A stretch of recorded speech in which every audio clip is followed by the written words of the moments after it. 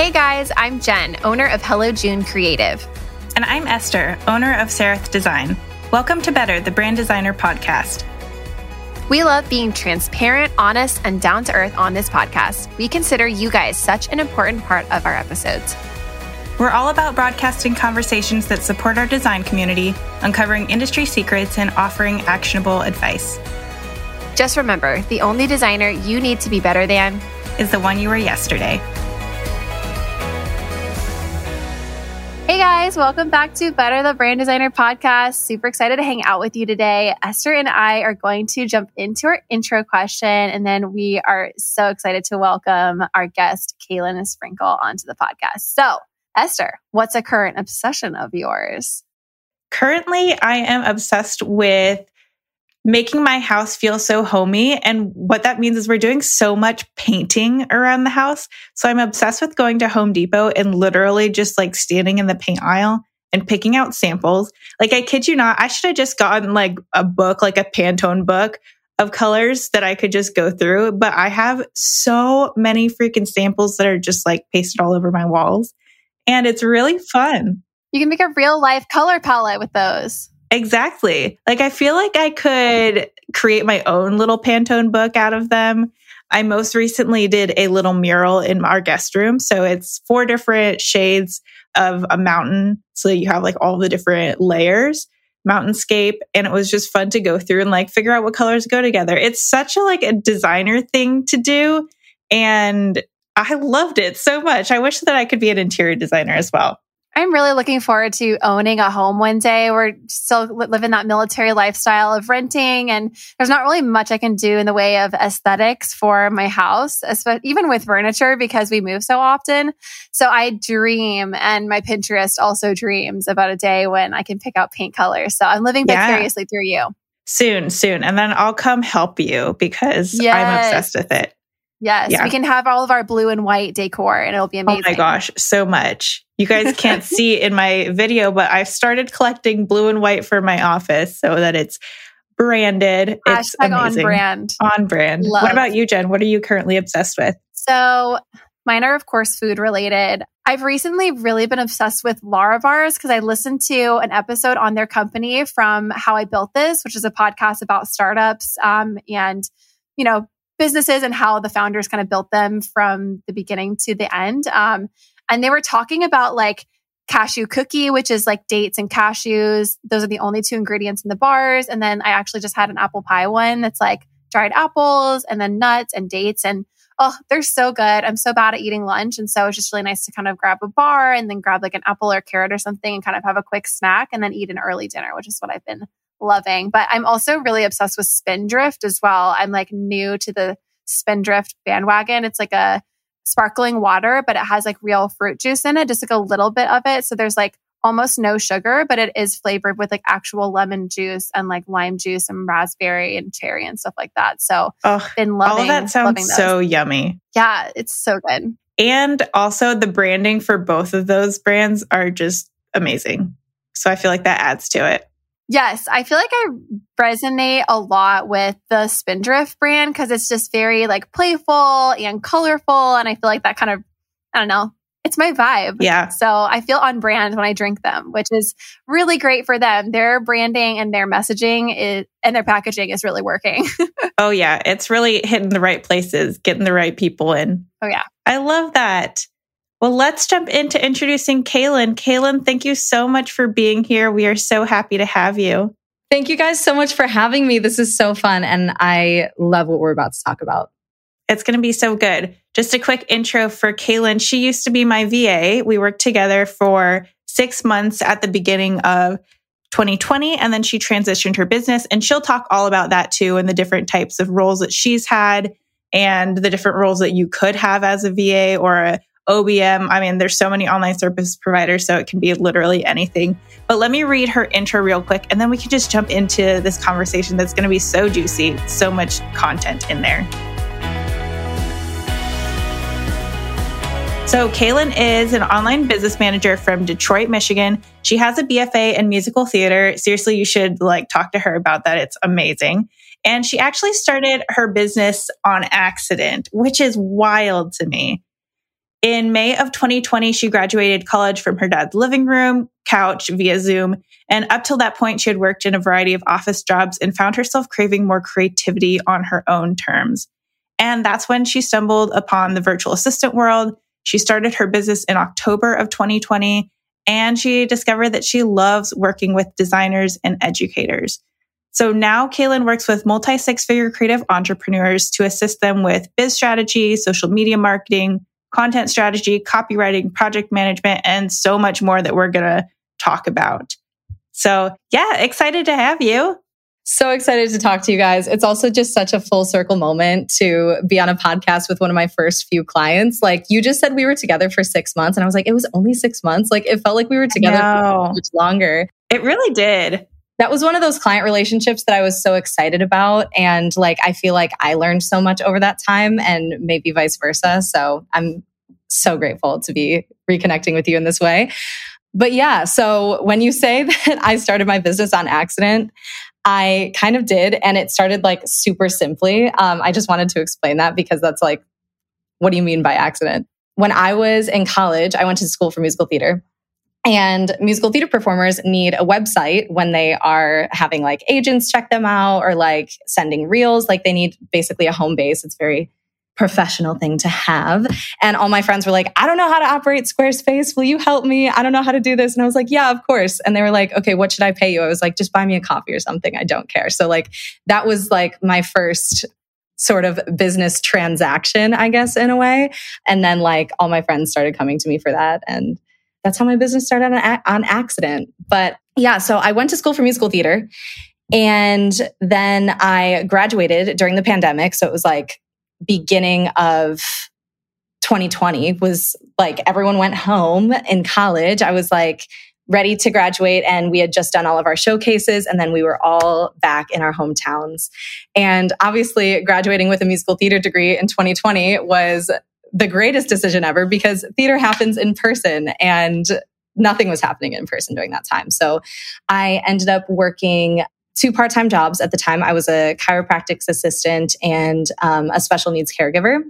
And while I loved those jobs, I loved the people that I worked with. I wasn't like feeling like creatively called and like excited about that. You know, like my creative juices weren't flowing in those jobs as much as I wanted them to be. And I think it was until early August or September of 2020 that I stumbled across Jessica Hawks on TikTok. If you guys don't know who Jessica Hawks is, she is a virtual assistant coach. She started as a VA, I believe, in the beginning of 2020 and transitioned into coaching people later in 2020.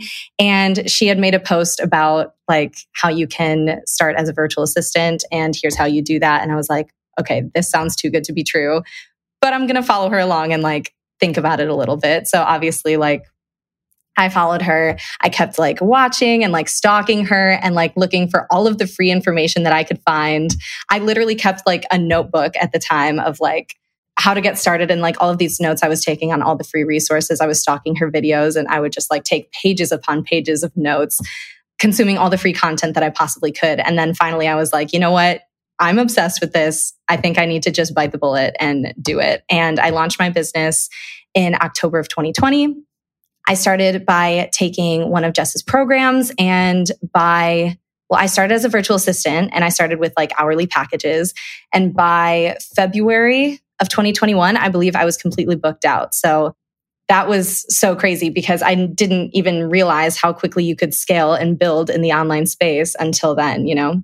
It's really cool to hear your journey of like just randomly finding it and creating this whole business for yourself. And I know something that you've talked about a lot is also that you work particularly with designers and educators and how you started out like just doing that on your own and kind of like transitioning into supporting people who do it.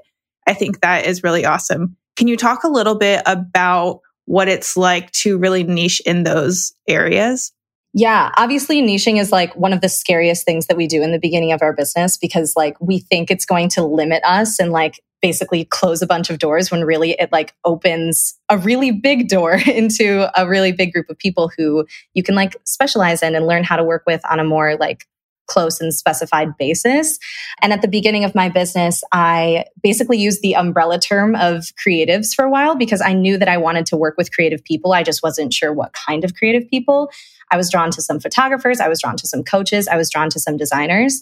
And my first client ever was a business coach. And while I loved working with her, my second client ever was a brand and web designer. And it's actually our friend Kenzie at Kenzie Amick Co., who I absolutely loved working with. Oh, no way. Yeah. That's so funny. Kenzie was on the podcast a few weeks ago too. Oh, really? Oh, I love that. That's so sweet. Yeah, it is a small world in our little corner of the internet. Yeah, so Kenzie was my first brand and web design client ever. And I felt like something just clicked. I was like, I feel like I get this girl gets me. We vibe really well together. And I really love supporting her business. Like I feel passionate about like supporting a brand and web designer in this way. So from there, I was like, this is it. This is the niche. And I changed everything to be targeted towards brand and web designers. And then eventually, of course, Esther found me and the rest is history there. I just want to call out for a second. I did musical theater in high school. I know that like that's so different than doing like musical theater in college. So I know that people who go and like major in musical theater are like amazing. And so quick question, like what are some of your favorite like roles from high school? Because I'm such a theater nerd. Oh my gosh. It has been such a while, but in high school, I played Catherine in Pippin, and I love that musical. I think it's a beautiful musical. And that's probably one of my favorite roles that I've ever played. That one. And then a couple summers ago, I got to play Lori in Oklahoma, which is such a classic, like golden age role. And I fell in love with the music of Oklahoma. So just musical theater nerd moment there. I love it. That's awesome. I mean, I'm like nowhere near your level at all, but I was a Penny in Hairspray my senior year. Oh my God. I always wanted to be Penny. I love that. I have literally never felt more aligned to a role with my personality ever. I see that. It totally fits. Thank you. I appreciate that. Well, everyone's always like, how do you feel like theater translates to this? Like, do you feel like you're still using your degree? And I'm like, yeah, I use my degree every day when I figure something out for the first time that I've never done, or I start using a new program or platform. And like, I think one of the best skills that theater people learn is like going into a scene or going into a new song or something and not exactly knowing how it's going to play out from point A to point B, but knowing and trusting that you're going to figure it out along the way. I feel like that is like the biggest skill entrepreneurs develop, especially in the early stages where you're like, okay, I don't know how to file an LLC, but I'm going to figure it out. Just all of the little things that you conquer day to day is like the attitude of, I don't know how it's going to work, but I'm sure it's going to. That is such a great perspective. I mean, it's honestly like trial by fire, and it's like you're kind of stepping off a cliff. And I don't know, I heard the comparison, and this is kind of cliche, but entrepreneurship is like jumping off a cliff and building an airplane on your way down. Yes, I love that. I resonate with that so much. And I think it's so cool seeing like your background and how you're kind of bringing those things in. I majored in journalism in college, and I use those skills every day, and so I am so grateful for that degree, but so cool. I also want to say like, I'm just so excited for this conversation because like I should have started hiring out project management. I started hiring out design, but then I was like, wait, I really like doing this and I really don't like the admin stuff. And so like, I really need to hire out like an admin. And I've worked with VAs in the past. And right now my husband's kind of helped me out a little bit. But I would love to know more about your transition from VA services with hourly packages to what you're doing now and kind of why you made that transition and how you see yourself kind of as like in the organizational structure of someone's business, like a brand and web designer. Yeah, for sure. Also, what you just said reminded me, like, I'm also so excited for this conversation because I feel like outsourcing the design aspects for brand and web designers is like sort of the closest like stepping stone that feels good and is like one of the most immediate things that most designers I find go to first when they think about outsourcing. But the possibilities are so endless. And I'm so excited to talk more about what you can do as a brand and web designer when you outsource. But to answer your question, I was a VA and I was basically doing like everything under the sun for my clients when I first started. I was like, doing hourly. So it was really based on their priorities and where they needed me most. And I was kind of a jack of all trades.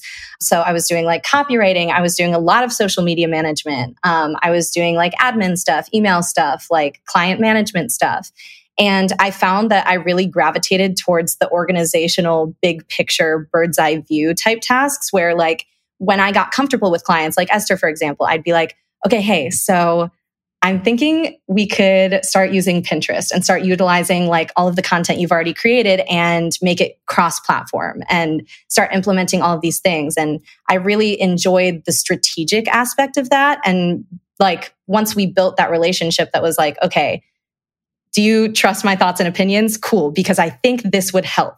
That was really exciting to me. So I think that was what drove the transition into OBM before someone even presented that option to me, which was, I believe, in March of 2021. I had one of my current clients, Jessica Hawks, who was the person on TikTok who got me into this whole thing. She reached out to me and asked if I would be her OBM because she was like, I know I'm not in your niche. I know I'm not a brand and web designer, but I think we would work really well together. And I'm wondering if you have any availability and if you would be interested in working together. And I was like, hell yeah, because I definitely agreed with all of those statements. But OBM wasn't something that I had thought about or even like started practicing yet. So like starting to add that in bit by bit with my current clients and then Jess was like the perfect transition and the perfect way to go until I was basically helping her run her business. Does that make sense? I know that was like... Yeah. I've always like wondered like kind of the difference between VA and OBM. And so I feel like I got a really clear picture from you. It's like OBM is kind of zoomed out. It's kind of more you coming to them with ideas and suggestions and more consulting than VA. Yeah. I feel like it's more task-based. Yeah, for sure. And so how do you do your packages now? I'm like shopping right now. Yes. No, there's so many. I mean, first of all, there's so many ways that you can go as a service provider. And like one of the easiest like ways in, like windows in is to start hourly. And that's exactly what I did as a VA. I think I started with 3 hours, 5 hours, and 10 hours per week packages. Now I'm completely service-based. It's completely based on retainer. So it's based on the client and their needs and what that looks like on a regular basis. Love it. So it's kind of how designers do like value-based package or value-based pricing, which I didn't actually learn about until working with Esther. It's a game changer.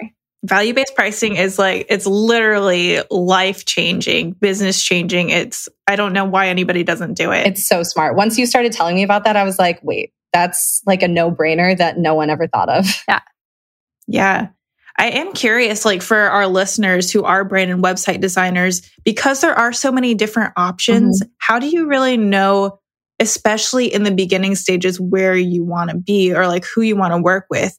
Whether it's time to work with an OBM or if it's time to work with a VA or a social media manager, how do you know which one to start? Yeah, for sure. It's really tough to know because you're like, okay, I know I'm drowning, but where am I drowning the worst? And you kind of have to like take a step back and look at your business from a bird's eye view, which is so hard to do because you're so like encapsulated and involved in it. But this was actually a suggestion from a podcast episode from Alex Krayling's podcast. It's called Brand High. And I forget the episode name. We'll have to link it in the show notes or something. But she suggests making a list of all of the things in your business that like, you're like, okay, this is not as fun for me as it used to be, or this could totally be someone else, or I would love to have an expert on these things. And I would pick like a designated day or even like a week and keep like a notepad next to you or like your notes section open on your laptop. And every time something comes up you have to do that's like, ugh, all right, I have to do it, but I don't love it. It's like part of being a CEO. I would write that thing down. And then after that, once your day or your week is over, I would like take a look at that list and categorize them as if you were to have an enormous team. That's like, okay, if I had a bookkeeper, I would give this to them. If I had a VA, I would give this to them. If I had a social media manager, I would give this to them. And see like where those tasks lie under like your fake team members. And if they're primarily like social media management, you should probably hire a social media manager. If they're kind of dispersed, you might want to look at someone like a virtual assistant. So I think that's maybe the best exercise to sort of initially assess what you need. That is such a good exercise because I feel like I find myself writing down all the things anyways. Yeah. So why not just keep it and then figure out in a month or a few weeks, go through everything and figure out who is the best for you. And I think one kind of piece of advice that I've learned over the year with outsourcing too is you can test things out, and it's okay to test things out. Test people, test like the roles, and see like if that actually works for you or if you need something different. Yeah.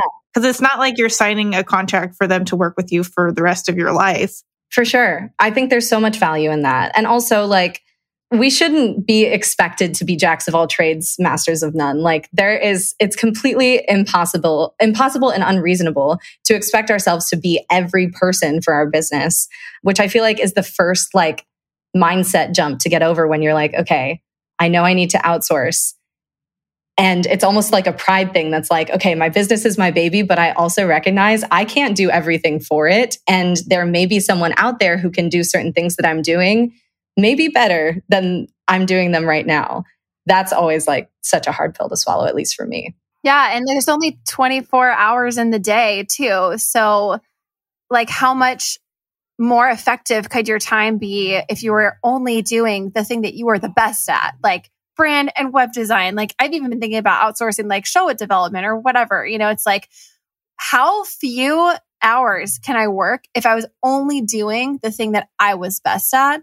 And you also have to think in terms of ROI too. It's like kind of that balance between like, okay, I'm investing in this, but like that's actually going to allow me to take on another client, or that's going to allow me to work fewer hours. You know, I don't think ROI always needs to be financial. But that's like a huge mindset thing. And that like, okay, you're giving up money, but that's not just going to eat into your profit margin. Like that's going to open up space for you to do more visioning or to bring more people on or bring more clients on or reposition yourself or whatever. So I would love for you to speak to that a little bit. Like how should you get past this, like, oh, I'm never going to see this investment back type of mindset?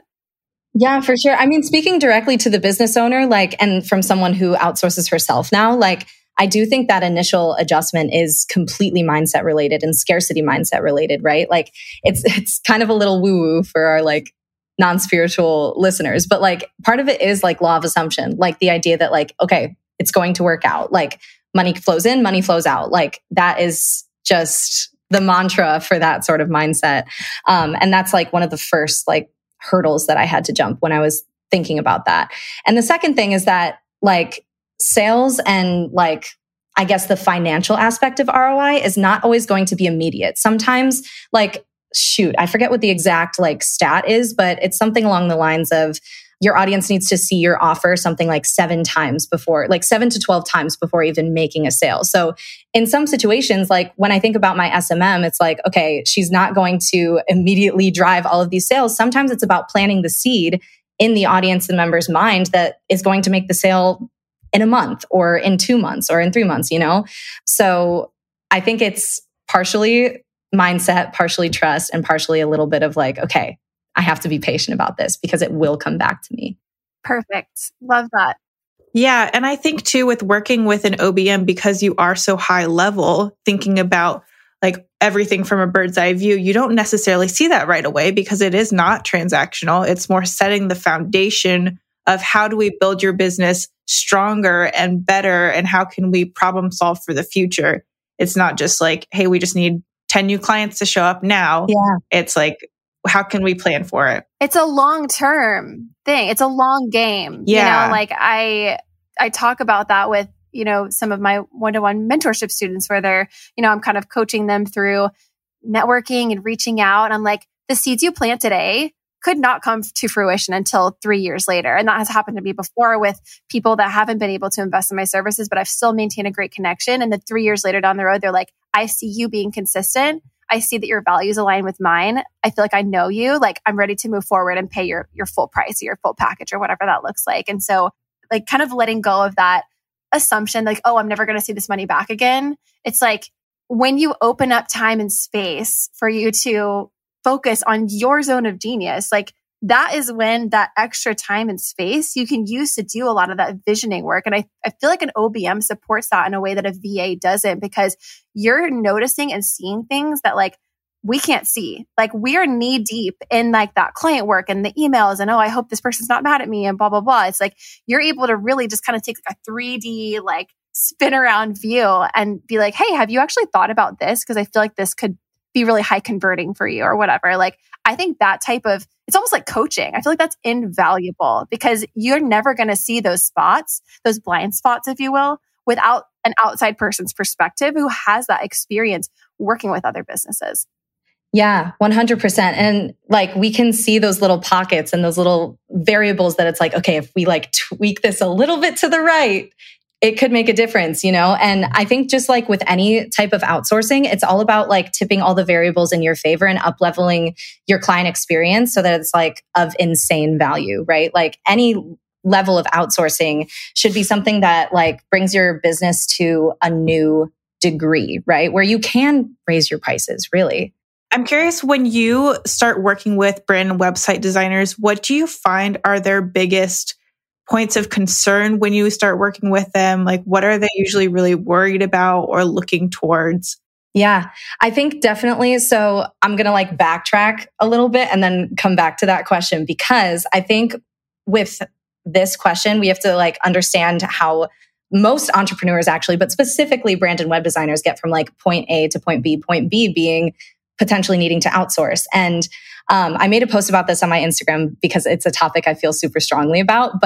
And we were just talking about it, right? It's like that initial just start phase where you're like, okay, I don't know how this is going to turn out, but I'm along for the ride and I'm going to figure it out. Like, you basically are doing so many things on your own and figuring out so many things on your own in those initial phases of your business that like, you set up your systems, you set up your email, you set up like all those little things to the best of your ability until you have a fully functioning business. And you're like, oh shit, this is actually working really well. And now I have systems that I set up maybe to the best of my ability that maybe don't suit my business the way that they need to. Or maybe you have so many clients and you're so focused on client work that like your social media is falling to the wayside. And I think like most of us have gotten to that point where we're like, okay, I'm not super proud of the way that I set this up because I'm not an expert in this thing. But if I bring someone into that, they're going to see my jumbled mess on the back end. So it's like, okay, I got to fix this before I fix this. But that's exactly the reason why you outsource. So anyway, back to like some of the main things that I find brand and web designers need assistance with is systems and operations. Like I just said, that's one of those initial things that is like, okay, I can figure this out, like Dubsado, Honeybook, all of that stuff. I can figure it out and set it up to the best of my ability. But maybe your business grows and expands beyond what your initial packages look like. Or maybe you get into being a coach on the side, or you have a podcast and there are other systems and operations that get added to your regular process that you maybe don't have the time to like smooth out on your own. And another one being social media management. That was basically, I was essentially, when I was a virtual assistant, I was essentially a social media manager without marketing myself as that, because that was one of the most in-demand services that brand and web designers needed at the time. You just described me.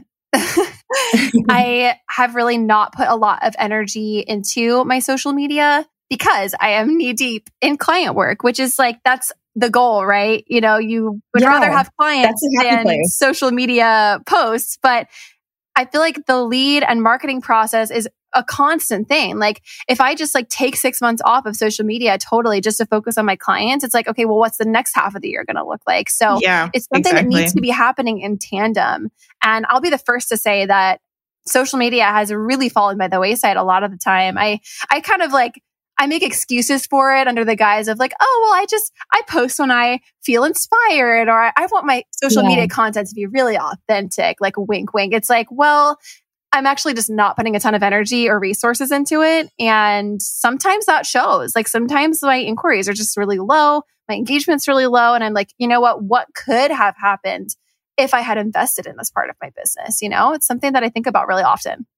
Yeah, for sure. It definitely, you are not alone there. My social media completely fell to the wayside because it's so easy when you're focused on like client work to be like, okay, people know people, and referrals tend to be like a big source of clientele and inquiries for brand and web designers too, because word gets around and people know people. And so that's often when like social media falls to the wayside because you're like, well, I'm getting referrals, I'm getting clients, it's okay. Like, I don't need to put my energy in this place. But what if you were to put your energy in this place? Like, what would happen if there was consistency in that place? So yeah, I think that there is so much value in that. And that was one of the primary things I was doing for Esther as well. Yeah. I think that there's a lot of hesitation to hire because people feel like maybe I'm not quite burnt out enough. Like I can still handle this. But if you think about it, once you do let it go, it's like, yeah, you get that time back and you get to really enjoy the process of your specific skill set and how to really serve your clients well. And then also, if you think about, there's this thing about like waiting until you have hit a 6-figure mark to then outsource, like waiting until you feel like you've made it to then bring people in. But when you've made it to that point, you don't have time to even like try to think about it anymore. Like at that point, you are way over your head and there's just no more energy left to even interview for a social media manager or try to figure out like how to delegate. Like you need to have that to start, even though it is scary. I am so glad that I started working with Kailyn when I first started my business because God knows where I'd be right now. Like seriously. That's so sweet. What if that hire was the reason why you made it to 6 figures? Not you, but like someone, you know, what if letting go of that money now would be the reason that you actually hit your financial goal at the end of the year? Yeah. Or what if, you know, like if you're, you know, if you're in multi 6 figures, like what if, you know, the reason that you made that full-time hire, you know, or whatever. I've been thinking about this a lot recently. I've been chatting with some friends who are making those full-time hires, which is like, that's scary. That's like 4 or 5K a month, you know, like that's payroll you got to make every month. Like what if that was the reason that they ended up hitting $500,000 or going to 7 figures? You know, like, yeah. And so it's kind of like a dress for the job you want type of situation where it's like, you don't have the job yet, but like you got to dress like it, you know? I think it's so silly that we put these benchmark numbers on things too, or like the I'll do it when blank and I'll do it when blank. And then when it comes, you're like, oh, but there's always another but, right? There's always another like reason you can find. But I truly think that like the need to outsource or like when to know that it's time is much more simple than those like benchmarks that we like to place on it. This is a total tangent, but it's an entrepreneurship thing that ties into actually why, or the things that I think are like signs that it's time to outsource. So when I was in musical theater school, we had a guest come in who was talking about, well, it was during a Q&A session and someone was like, I have this job opportunity and it doesn't pay as much and I'm not like as much as, I have this job opportunity and it doesn't pay as much as some of my previous jobs. Do you think I should take it? And she was like, well, I have this rule and I think you can use it to decide. Basically, for any job that you could potentially take, there are 3 reasons that you could take one. And you should have at least 2 out of the 3 things in order to say yes. And they are resume. Is it something that would be really good experience for you? Is it something that would like feel really good and like well-rounded on your resume? 2, is it something that makes you happy? Is it something that fulfills you creatively? Does it like genuinely excite you and bring you joy? And 3 is money. Is it good? Is it paying you well? Like, is it going to support you during that time? So it's like, okay, you can have happiness and resume if you're compromising on money. You can have money and happiness if you're compromising on resume, you know? And so I think we can apply a similar rule to when it's time to like outsource and like build a team, especially as an entrepreneur. So in my humble opinion, I think you can have 2 out of 3 of these things. I think the first one is the means to outsource, which kind of is correlated to like the money of the last 3. The means being like, take a look at your budget, see where you're at. Do you feel that this is reasonable for you? Super simple. The second one is the need, which we talked about in a variety of ways. I think there's so many ways that you can identify like the need. One being that there are tasks in your business that are stressful for you or that you don't enjoy or that you feel like you need an expert in that you aren't necessarily an expert in. Are they taking a toll on you in some way? And one more that I might add based on what we were just talking about is you know that you can be making more or scaling in some way or like making more money for your business in some way, but you physically cannot do it alone anymore.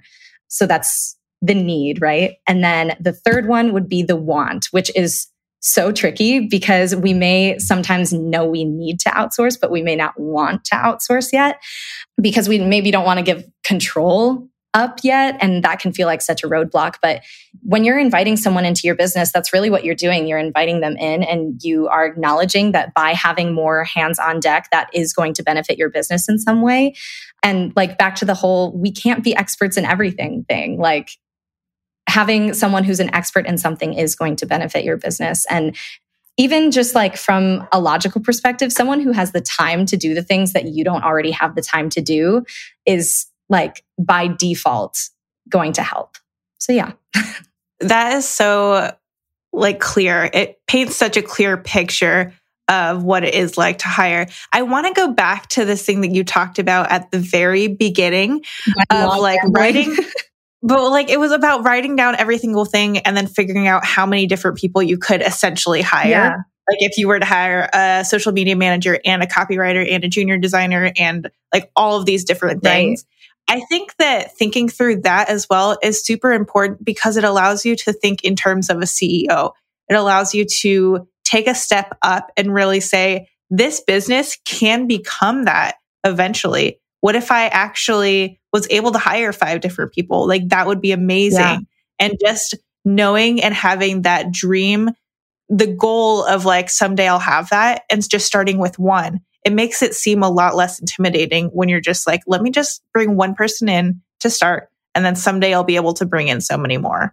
Right. And it is kind of like a little bit of a manifestation activity too. Like even if you're not necessarily ready to hire more than one team member or long-term team member, you can look at that and be like, this, yeah, like you just said, this is what my business could look like. And this is like the degree and the potential that it has. And that's really exciting to look at all at once. So powerful because then you get to step outside of your fears and operate from a place of abundance and positivity, you know, and confidence that can be hard to access when you are literally like knee deep in Show It or your Illustrator artboards. And you're like, there's no way that anyone would be able to write the perfect email to my client because I struggle with that. And letting go of control. And I know that you mentioned that in what you were saying previously. I think that's probably my biggest thing that's hard for me to allow people to bring ideas to the table and really allow people to give me like that type of like consulting that I need. And so I'd love to hear you speak to that a little bit. Like how would you advise someone who feels like no one else could do it the way that they can? Like what do you say to that? Because this is me. Like I struggle with it. That is me too. You are asking the wrong person. No, but it really is hard. I've experienced it myself because this past year was the first year that I outsourced in my business too. And I consider myself to be such a perfectionist. I'm so detail oriented. I notice the little things. So I was like, how can I possibly expect someone to learn all of those little preferences and all of those little things that I might adjust? And sometimes we think that like, okay, it'll just be faster if I do it myself, or it'll just be easier if I do it myself, which is so not true. Like, okay, example task.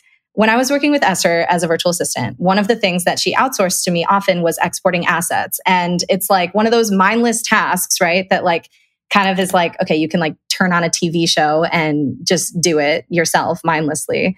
But when she was telling me about this, I was like, why don't you like hand it over to me? Like I haven't fully done that before, but I'm sure I could learn it really quickly. Like, why don't you, if you have specific preferences that you would like me to pay attention to, do you want to send me a Loom video? And then I can basically just use that as a reference from there on out. And so Esther recorded me like a 8-minute Loom video or something of her exporting a few assets and how she did it. And I was like, okay, cool, got it. And then from there on out, she was able to outsource those to me. And from there, it didn't need to be an explanation. It was just okay, drop it in the Airtable and go for it. And here's the WeTransfer link. Like it's often less of an explanation and less of a time-consuming thing to hand over than we think it's going to be too. And it's all about communication, right? Like I think the initial like handing over of a task is so scary because we're like, okay, I like things done a certain way and I don't want to seem like the crazy boss who is super particular about all these things and has so many edits and so many things to say. But that initial like handing over is like the crucial time to be like, okay, I don't want to overwhelm you with all these things, but here's how I like it done. And sometimes that's as simple as recording a Loom video to show exactly how you like it, or writing down your bullet points.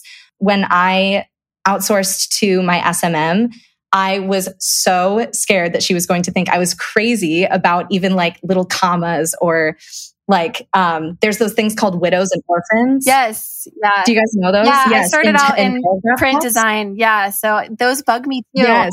Yeah. Yeah. So now every time I see like widows and orphans, I like get triggered. But I introduced her to the concept of those because like that was in some of our initial graphics. And she was like, oh my God, I had no idea about this. And now she like has never done it again. Well, now she's going to be haunted and she can never like not see it. I've like traumatized her. But yeah, and I was so scared to be like, hey, like, how do you say that? But I think there's a way to make it, you know, a compliment sandwich and just be completely honest. And because your online service provider wants you to like the work they're doing. They want you to feel like it's a good match and that you're getting the most out of what you're outsourcing. So communicating is the best way to go. And I think Loom is our best friend.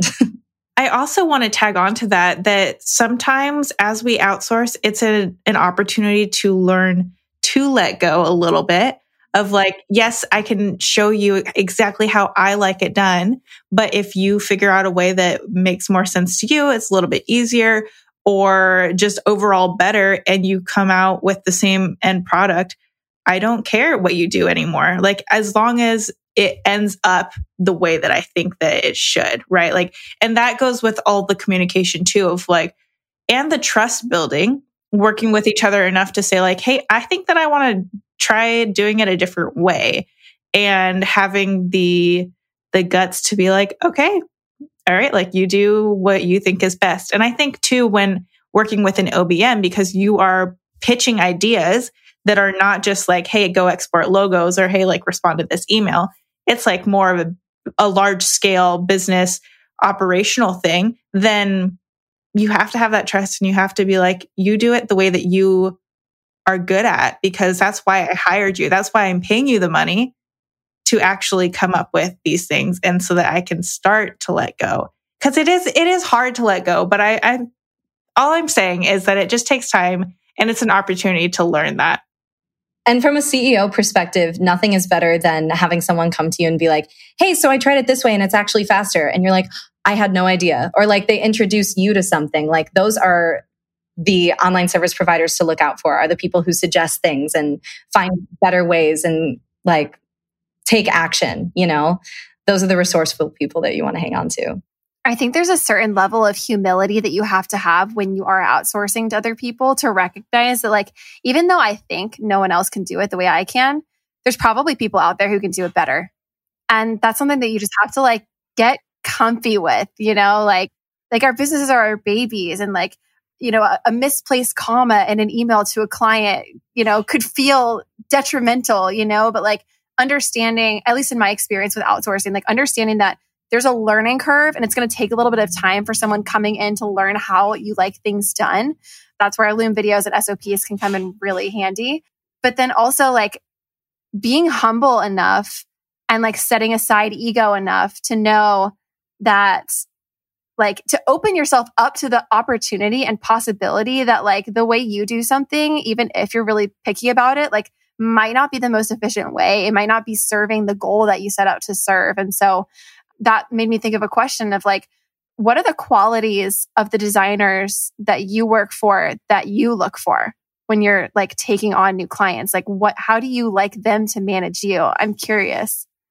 Oh my gosh. Yeah. Well, I think some of my favorite clients are ones who have like vision and excitement and drive and like such a picture of what they want their business to be like and are ready for that next step.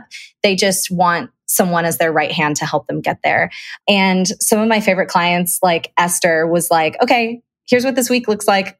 Go for it. Like we'd basically like connect like a week and a half, every week and a half, and be like, okay, break, like go off on your own. It's like very like trusting and chill, and like we reconnect and it's like, okay, so I did this. What's next? You know? And also the ones who trust your opinion and the ones who want to hear like, okay, I'm thinking of this. what do you think? How can we make this better? Like, what's the next step from here? I love some of my favorite like CEOs are the ones who don't assume that they know everything and are completely comfortable looking to other people for the answers. Like, it goes back to that thing of like, we do not have to be jacks of all trades, masters of none. We do not have to be experts in everything. Like, I think some of the smartest business owners are the ones who are like, I am killer at this one thing, and I think I can probably outsource the rest. It's humbling in a way, but it's also like empowering to see those business owners. Those are the ones that really make me excited to work for them, you know? Love it. That was such a wonderful answer. I feel like we have been only talking for like 15 minutes, but we are coming to the end of our recording here. I wanted to, Kailyn, give you an opportunity to share with our audience kind of about how they could connect with you, any digital resources that you have for designers. And I also wanted to compliment you and your social media manager on your Instagram feed, because I feel like that was one of the things that first like attracted me to you when I like found your profile. We probably connected organically, like aside, like even before I knew Esther, I was like, I think I might have bookmarked like one of your posts or something, but like it's a vibe, guys. Like go check it out.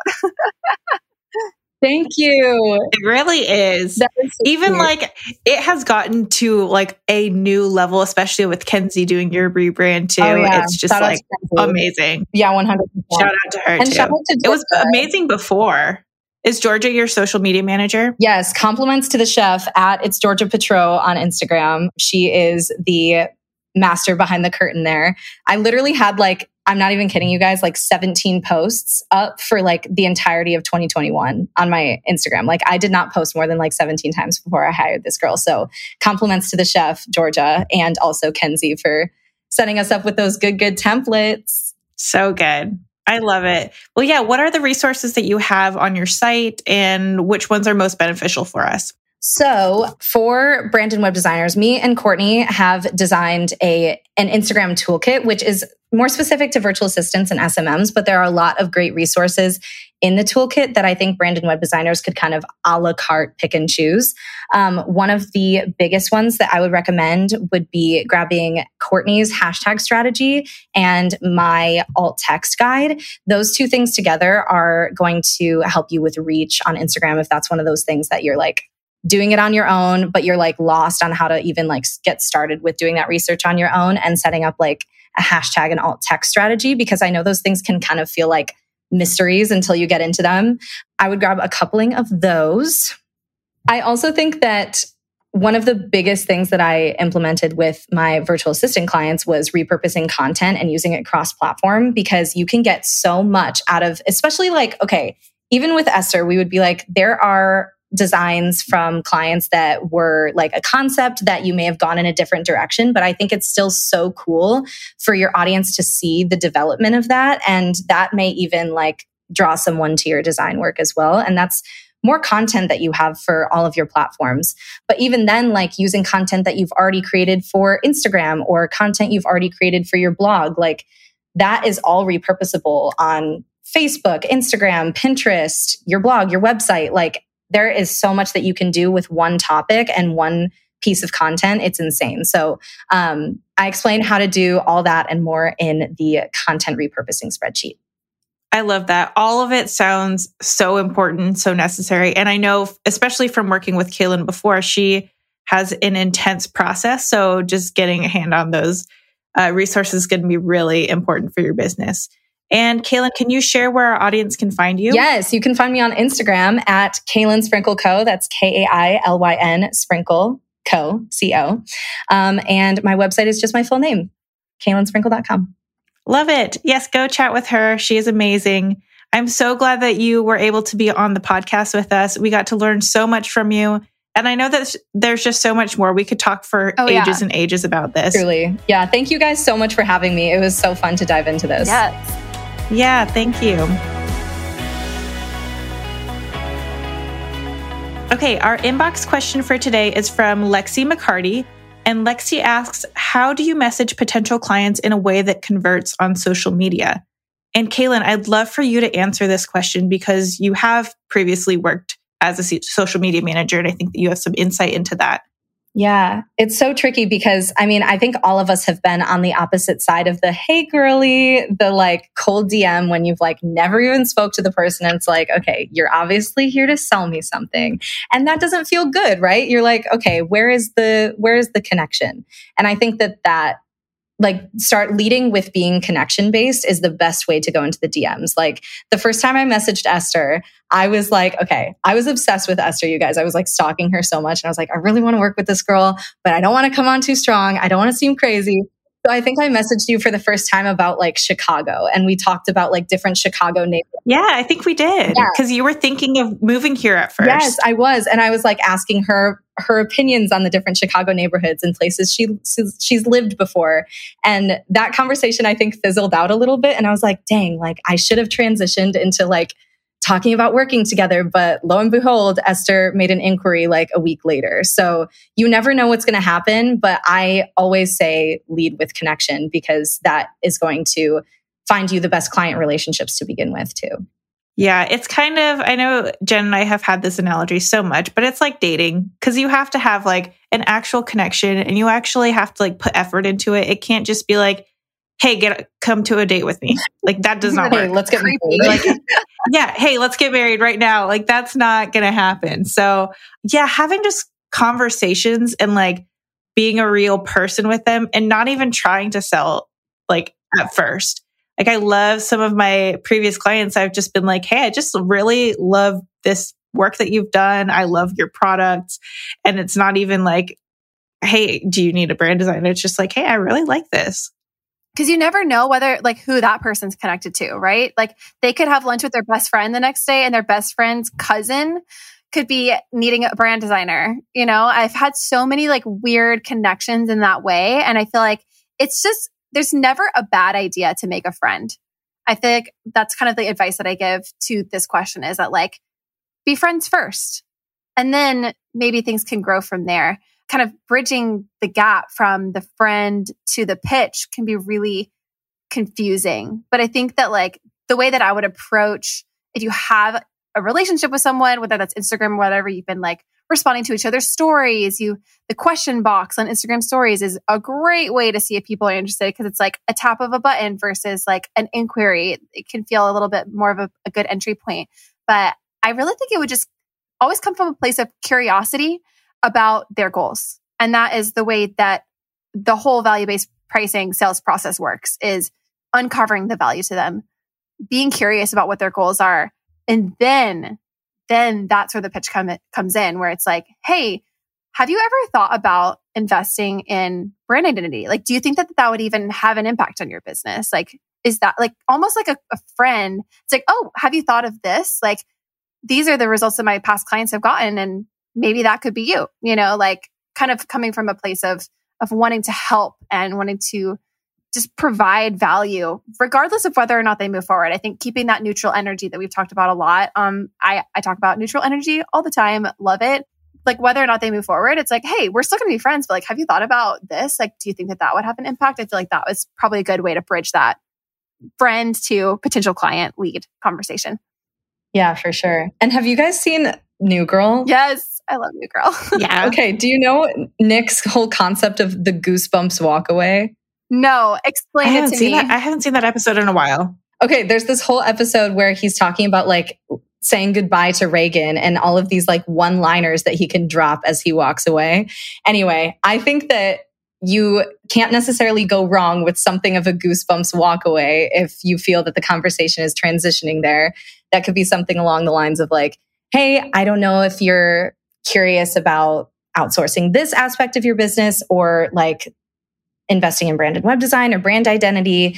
But if you are, I would love to be a part of that conversation, or I'm open to any questions that you have about it. Like something along those lines where it's like just dropping it. But obviously once you've built up that banter, like once that connection is established. Sometimes people need to be asked. And I think a lot of times we get scared about reaching out to people or having conversations without knowing that it's going to end in a client, because you're like, well, that's my time. But really, your time is going to be worth it. Like even hopping on discovery calls, like that's super important to set the tone for your relationship and actually get to see if that's going to work out. Like spending time just chatting on social media. It's so important. And I know something that has been brought up before too is like sending voice messages. It feels a lot more personal than just text. And I love doing that. I don't do it right off the bat, but once you get into a little bit of a groove, then you can send a little bit longer and it feels like you can actually have more of a friendship relationship. Not saying you have to be best friends with your clients, but like sometimes it helps. I'm a huge fan of the voice memo DM. As you guys know, I think a lot of our listeners will send me voice memos and I love it. So if that's not something that you're comfortable with, you can always send text and then kind of like Esther said, ease into it. But yeah, I love that. It just like, it makes you feel like more of a person and like less of a business, not that businesses are bad, but like people work with people, like people hire people, especially in one-to-one services, especially in brand identity, which is such an intimate service. So yeah. Awesome. Well, Lexi, we hope that is super helpful for you. And if you have any more questions, just drop that in the Facebook group and we can chat a little bit more. Awesome. Well, thank you so much again, Kailyn, for being here. We are so happy that we got to have you. For all of our listeners, as a reminder, if you are a $10 patron, stay on for a few extra minutes in the app to hear Jen and I talk about what's going on in our business, some personal and business updates. But yeah, thank you again, Kailyn. Thank you guys so much. This was so fun. Thanks so much for being here. And I'm super excited to chat in the DMs with you now. Oh, yeah. Yeah, you guys can talk about musical theater and all that. We'll be sending voice notes about Oklahoma. Oh, yes. I love it. We hope you enjoyed today's conversation. Subscribe wherever you're listening to make sure you don't miss an episode. And we'd be forever grateful if you left us a review on Apple Podcasts. We bet you got designer friends who'd enjoy it too, so share it with them. If you'd like to submit an inbox question for us to answer on air or want to get in contact with us directly, email us at inbox@betterbranddesigner.com. If you love these conversations between designer friends and would like to support us, you can find us on Patreon at patreon.com/betterpodcast. Our Facebook community is one of the most positive, supportive, and fun groups we've ever been a part of. We'd love for you to join us. So search for Better, the Brand Designer Podcast on Facebook. And visit us online at betterbranddesigner.com to learn more about our podcast and snag major discounts on our favorite resources. Special thank you to our producer, John from Wayfair Recording Co. See you guys again next week.